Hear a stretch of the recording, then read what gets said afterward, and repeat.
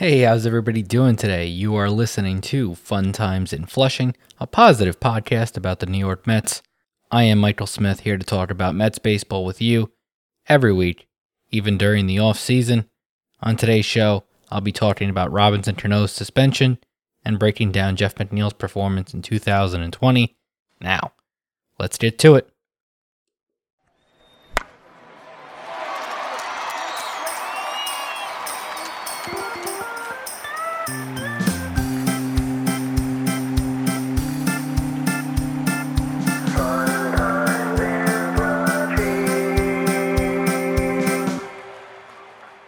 That theme was from Kyle Cullen, who you can reach for your podcast themes at kylspodcastthemes@gmail.com. If you want to find any links discussed in today's show, or to learn more about the show, go to funinflushing.com/15. I want to spend a little time over the next few weeks talking about key players for the 2021 Mets, and break down their 2020 seasons, where they're at in their careers, and what can be projected in 2021. You can go back to the last two episodes to hear about Michael Conforto and Jacob deGrom. Today, it's all about Jeff McNeil. 2020 did not get off to a great start for McNeil. Coming off his first full big league season in 2019, in which he hit .318 with 23 homers and 38 doubles, which is just tremendous, McNeil struggled to get things going in July and August of 2020. He hit just .269. He was not driving the ball, but he was cursing up a storm in those empty stadiums. He had a lot of people on the dump button or across the Eastern divisions. In September, however, things turned for Jeff, and we saw what we have seen from him in his big league career up to this point. He hit his only 4 homers of the season in 4 straight games. He also hit .356, bringing his season average up to .311. Who knows what position McNeil will be playing? Of course, we'll be getting to that in a little bit when we talk more about Cano. Although second base will become the most likely option. He could even be, realistically, there's a chance he could be a Ben Zobrist type for this team. Ben Zobrist won a couple of titles back-to-back in 2015 and 2016 with the Royals and Cubs, playing different positions and being able to fill in spots just where he was most needed. He did it with the Rays in 2008 as well when they went to the World Series. He just kind of slotted in wherever he was most needed. He had love for every position, and he went out and played. And he hit no matter where he played as well. That's the kind of guy I think Jeff McNeil could be. But 2020 further cemented that he can move all over the field and play each position at a more than serviceable level. I mean, he just, every position he goes to, he plays well. And that's a huge benefit to this team. He's shown an ability to hit lefties. He's shown, obviously, like I said, flexibility in the field. And he's proven that he can muscle up and hit the ball out when he needs to. He's gotten very good at muscling up on those first pitch fastballs. He loves swinging at that first pitch. We know that. And he's good at taking that pitch and driving it. He's good then at, when there's 2 strikes, shortening up and accepting a signal and getting on base. Fact of the matter, this guy's a star. He's an absolute stud with that bat in his hands. I think really, if he could get into the playoffs with this team, and I think that's where we're at now, playoffs or bust. Obviously, that's depending on the moves that we make, but we're anticipating moves being made that will make this a playoff or bust team. And if Jeff McNeil can get in the playoffs in 2021, I think the whole league's going to be talking about this guy. I think he's going to be up there with Alonso. I think Conforto's going to jump up into that conversation as well. Alonso obviously setting the record in 2019 that catapulted him to a certain level of stardom. But I think Conforto and McNeil are going to join that conversation if this team makes a run into the playoffs. And it'll be those guys up there with deGrom as guys this team has built that are absolute stars. And I'm excited for that. These guys that deserve it. I talked about Conforto a couple weeks ago. I talked about deGrom. Alonso's coming up. It's about Jeff McNeil right now. What I love about this guy is he fits anywhere in the lineup as well. Forget the field. Fits anywhere in the lineup. He can lead off. I don't love him as a leadoff guy, but he gets on base. Like he's not a traditional like take pitches, Brandon Nimmo type leadoff hitter, but he gets on base anyway because he just hits. He just hits. He puts the ball in play, and he does things to get on base. And as the game goes on, he can make sure that he gets on for an Alonso coming up. If he comes up and the bottom of the order has gotten on base, he can drive him in. I like that about Jeff McNeil, but you can drop him down as well because he can drive the ball. I said in 2019, he hit 23 home runs with 38 doubles. That's a lot of extra base hits. He's a really impressive hitter. He has hit lefties. He definitely drops off. He does have normal splits. He's better against righties, but he hits lefties. He's not, useless up there against lefties. This guy's really, really, really good. And I hope he gets the recognition he deserves because he didn't come up at 20. He came up at 26, 27. He's entering his age 29 season. He's not to say he's old, obviously 29. His age 29 season. He's not old, but he is older than you might think, considering how long he's been around. A lot of guys, it's become a trend to bring guys up younger. But that was not the case for Jeff, much like it wasn't the case for DeGrom. So this is where he's going to be at his best. These seasons, the seasons we've already seen, this upcoming season, the season after that, he's in his prime right now. I hope we really take advantage of that. This young core we have, they're ready to go right now. So I hope we take advantage of that, and I'm excited to see what this team does, because with a guy like McNeil, who slots anywhere in the lineup, who slots anywhere in the field, you're just fill holes around him and let him do his thing and be the player that he is. He's already a one-time All-Star. He could certainly be an All-Star again this season. He's just tremendous. I love this guy. I can't say enough good things about him. Truly. He's a really good player. He's been overshadowed by DeGrom and Conforto and Alonso, but he should be right up there with those guys. And I'm excited to see how he does in 2021. Okay, this day in Mets history. I fell behind a week. By the way, happy Thanksgiving to everybody out there. I hope you enjoyed your holiday. I fell behind a week, skipping last weekend's show in lieu of the Thanksgiving holiday. So I got 2 weeks worth here, but we're in November. There's not a ton in that 2-week time frame. November 24th, 1997, the Mets signed John Olerud as a free agent. John Olerud, of course, a big part of that 1999 infield, the greatest infield ever, defensive infield ever. Alfonso Ordonez and Robin Ventura alongside Olerud in that Sports Illustrated cover. I love John Olerud. Everything about John Olerud was just great. He just seemed like a blue-collar guy. He obviously a little bit iconic with that helmet in the field. I loved, and he just hit, man. Again, he just, like Jeff McNeil, he just hit.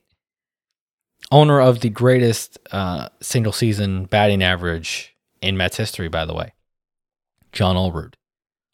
Same day, November 24th, 2005, the Mets trade Mike Jacobs, Yasmero Petit, and a minor leaguer to Florida for Carlos Delgado. Mike Jacobs obviously coming up at the end of the 2005 season and just going on an absolute tear. He could not stop hitting the ball out of the ballpark at the end of that 2005 season. But the Mets made the right move going and getting Delgado. Things never really panned out for Mike Jacobs, and Carlos Delgado was a big part of that 06 team going to the playoffs. Carlos Delgado also in 2008 really got off to a bad start. Supposedly was not too fond of Willie Randolph. Willie gets fired, and the Mets had found a way into the playoffs in 2008. Carlos Delgado was really in that MVP discussion. He really truly was in 2008. And in 2009, he gets hurt, and that was pretty much the end of his career, unfortunately. But Carlos Delgado was a really, really good player on those Mets teams in the 2000s. November 27th, 1967, the Mets trade Bill Dennehy and $100,000 to the Washington Senators for Gil Hodges. Gil Hodges, the manager of the 1969 Mets. We lost him too soon, but an iconic figure in Mets history. He came over as a player manager, but he obviously made his bones as a manager for that 69 team. Just an iconic figure in the history of this franchise. December 1st, a busy day in 1998. The Mets signed Robin Ventura to a free agent contract, and they traded Charles Johnson to the Orioles for Armando Benitez. Say what you will about Benitez, but he got the job done. He got you to that 2000 World Series. He really did. And Robin Ventura, one of my favorite moments, the Grand Slam single. He was awesome. I loved Robin Ventura. That was like my first team, the 1999 Mets, that I can remember. I was 6, so I don't have that many memories, but Piazza, Ventura, Alfonso, Olerud, like I said, I really loved that group of guys. December 3rd, timely, 2018, the Mets trade Jay Bruce, Anthony Swarzak, Gershon Batista, and 2 top prospects, Justin Dunn and Jared Kelenic, to the Mariners for Edwin Diaz and the man of the hour, Robinson Cano. And finally, December 5th, 2005, the Mets trade 2 minor leaguers to Florida, another trade with Florida in that offseason, for Paul LaDuca, again, big part of that 06 team. Just a unenviable position coming in and taking the spot of Mike Piazza, but LaDuca was the man for the job because he knew he was not Mike Piazza and he didn't care. He was going to come in and do what he did, and he did it. And he was a big part of that team. I'll never forget him tagging out Jeff Kent and J.D. Drew on the same play in that game 1 of the NLDS. He was perfect. He was the perfect guy for that spot. And that was a great trade by Omar Minaya.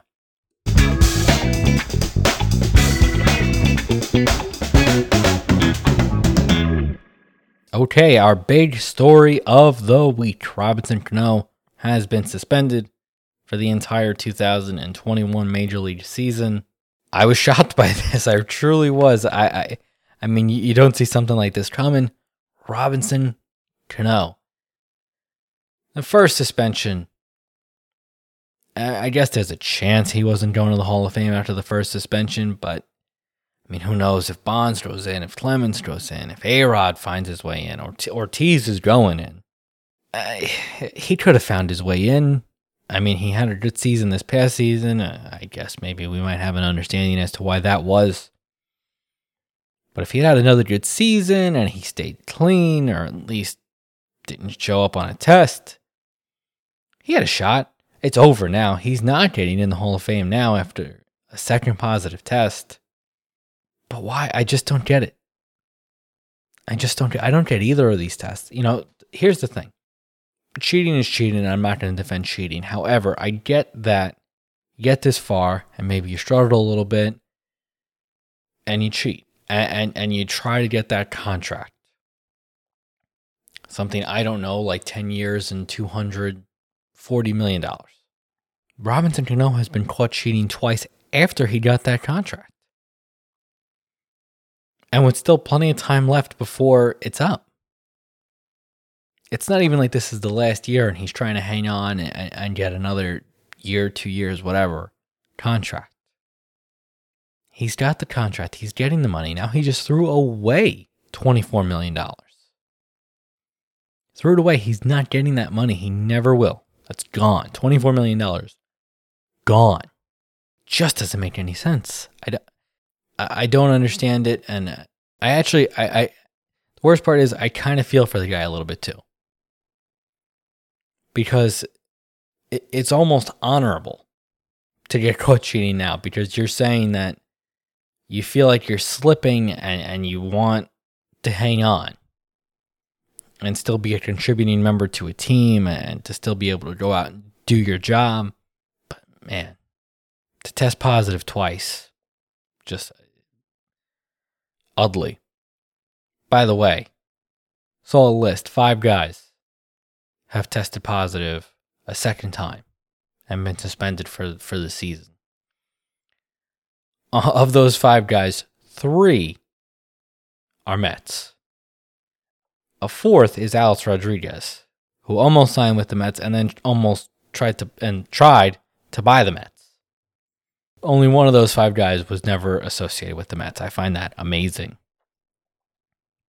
That you can't. That's one of those things where when people say like the franchise is cursed, that I always think that's ridiculous. And then I see a list like that, and I think to myself, oh, you know what? They might have a point. By the way, those 3 guys: Robinson Cano, Marlon Byrd, and Henry Mejia.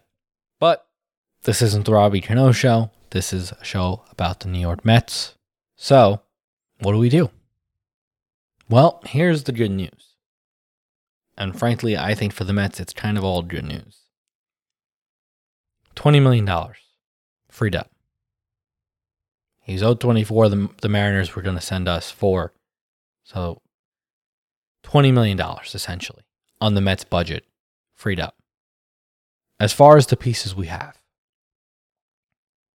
you could, of course, move McNeil to second, full-time. You could put McNeil at third, full-time. You could put Andres Jimenez at second, full-time. He could play short. You felt kind of stuck in that you have 2 first basemen. You're assuming you're going to have a DH. So one of them is going to DH. But you're stuck at first base automatically. And you're landlocked at second with Robinson Cano. Now that's gone. So your extreme wealth of infielders, suddenly you feel like you have a little more flexibility. I want to look at a couple of the options here. So there are some free agent shortstops out there. There's Didi Gregorius, who I could see getting a 1-year deal. There's Andrelton Simmons, who I could see getting a 1-year deal. I think both those guys are deserving of multi-year deals, and they're certainly not at an age where they require 1-year deals. They're deserving of multi-year deals. However, in this market, this pandemic market, I could see them getting 1-year deals. I think that's something that the Mets should think about. The other option is Marcus Semien. I fully believe he will get a multi-year deal somewhere. The question is, if the Mets wait it out, could they get Didi or Andrelton Simmons on a 1-year deal? And is that a gamble they're willing to make? Because there are trade candidates out there. We've talked about Francisco Lindor at length. He is available in a trade. Another guy who's a free agent next season, Trevor Story, I'm sure he is available in a trade right now. The Rockies owner is very, very ready to tell anybody who will listen that he is poor and he needs to dump salary. So I'm sure Trevor Story is available. Is that a trade the Mets want to make? Is Francisco Lindor a trade the Mets want to make? The Mets do not have a full farm system. They have the pieces to make the trade, but would they be robbing Peter to pay Paul when both those guys, Lindor or Trevor Story, are going to be free agents next season? That being said, I think Lindor is a guy you would sign right away. Trevor Story, I'm not so sure. Trevor Story is definitely not the best shortstop available next season. So if you were to trade for him, you would need to get the right price trade-wise, because he wouldn't be a guy that you'd sign right away. There are 2 more guys out there. 2 more guys out there that I think are quite interesting. As trade candidates, they're free agents after the year. But again, you got an owner who is saying, I need to trade my guys. I need prospects. I need to break it all down. I need to start over. Does that mean low price? Probably not too low, but he's not negotiating from a particularly positive vantage point. You're also talking about guys who, again, you would be looking to sign because they are top-notch players. I'm talking about Javier Baez and Chris Bryant. The Chicago Cubs have parted ways with Theo Epstein, and they are looking to sell off assets. They are one of many teams crying poor in this pandemic, market, and I'm not saying any of that is fair or foul. It is what it is. The Philadelphia Phillies claiming that they lost $2 billion. That's wrong. That's incorrect. That's a lie. But anybody else saying that they lost money, that's fair. It's true, and it is what it is. The Chicago Cubs are saying that all of their veteran players are available. That includes Javi Baez and Chris Bryant. Javi Baez and Chris Bryant are two guys you'd also like playing for your team for the next 10 years. You could go to Javi Baez and have him play short. You could go to Javi Baez and have him play second. You could move Jimenez to second, McNeil to third. You could go get Chris Bryant, Jimenez at short, McNeil at second. JD Davis is available in both those trades. You have Rosario. You have Francisco Alvarez. You have Thomas Sapuki. You have Brett Beatty. You have Matthew Allen. You have all these guys. You can make a trade. Again, I'm just hesitant. Because there's so much available next off season in Bryant, Baez, Lindor, Story, Corey Seager. There's so much available next off season that I'm hesitant to make a trade. That said, if the Mets go out and get George Springer and Trevor Bauer, and they go sign, say, Yadier Molina to go meet like this awesome defensive catcher with Tomas Nido, if they look at things and they say, Chris Bryant puts us over the top, then to me, you got to do it.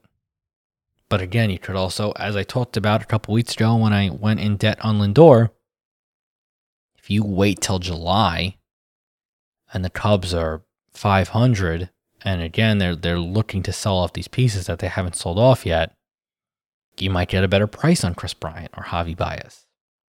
So the Mets got more flexible, but you still have a full infield. You go into this season with JD Davis at third, Andres Jimenez at short, Jeff McNeil at second, Dom at first, Alonso DHing, Nimmo, Springer, Conforto left to right in the outfield. You got a good team already. So I do think this Cano news opened things up for the Mets. There's certainly options out there to make this team better. But unless you get a really good price in a trade, or you get Didi on a 1-year deal, I'm still not crazy about going out and making big moves. I was a big proponent of a Lindor trade not too long ago. But the more and more I think about it, the more I think he's really, no matter where he goes, he's going to be a free agent next year. So again, unless you get a great price and he's willing to sign an extension right now, I might just wait it out. Same with Javi, same with Chris Bryant. I will listen to a good offer though. So would I be stunned to see any of those guys on this team? Going into spring training? No, not at all. And I think they're names to watch because they're really good players who are available. And we're not going to be afraid that we're not going to sign them come next off season. But I've said it before and I'll say it again, it's nice to know that we're in these conversations. And Cano certainly opened that up, and it's $20 million, $23 million that we just found in the budget. How nice is that?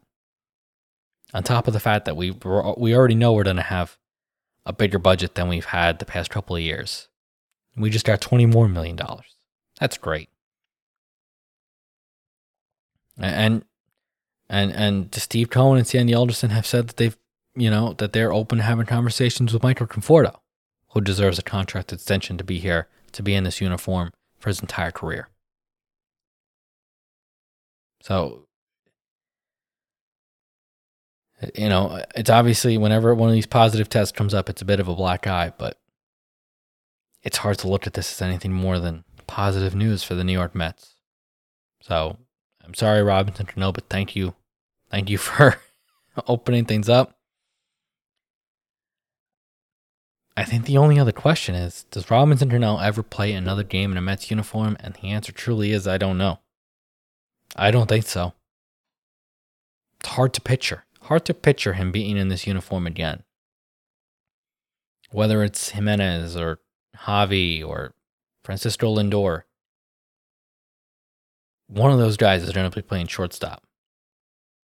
Could it be Chris Bryant at third? If it's Chris Bryant at third, then Jeff McNeil's going to be at second base. Just hard to imagine where Robbie fits in. We know he likes New York. Would he just want to stay? He has a no trade clause, so there's not much the Mets can do unless they want to outright release him. Does he want to stay, or is he willing to go somewhere else to play? He has a ring, so it's not necessarily about getting a ring before he retires. He might just want to go play somewhere else. So I would not be surprised if we have seen the last of Robinson Cano, which it's a shame because he started to hit at that end of that 2019 season before he got hurt, and he hit all 2020. But if this is the reason why, then you know what? Maybe he's got to go. Just a shame. He's really a great hitter. He's a Gold Glove defender. He's Robinson Cano. I thought was one of those guys. As you grow up in the game, and you get to see beginning to end Hall of Famers play their careers, that's fun. That's just fun. And being in New York, getting to see him across town and getting to watch a lot of him. I just remember always thinking, like, this guy just hits. This guy just hits. And over time, you start to realize, this guy's a Hall of Famer. And that's all gone now.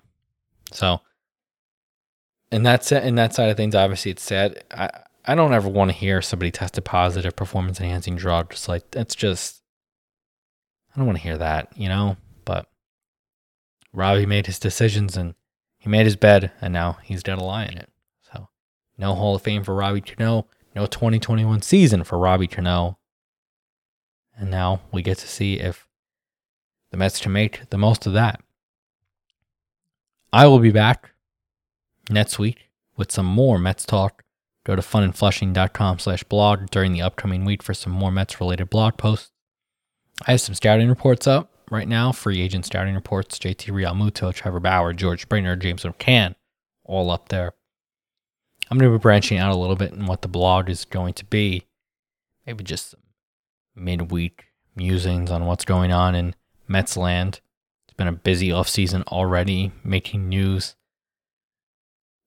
Steve Cohen being interviewed on SNY. He apparently owns the Buckner Ball, because why wouldn't he?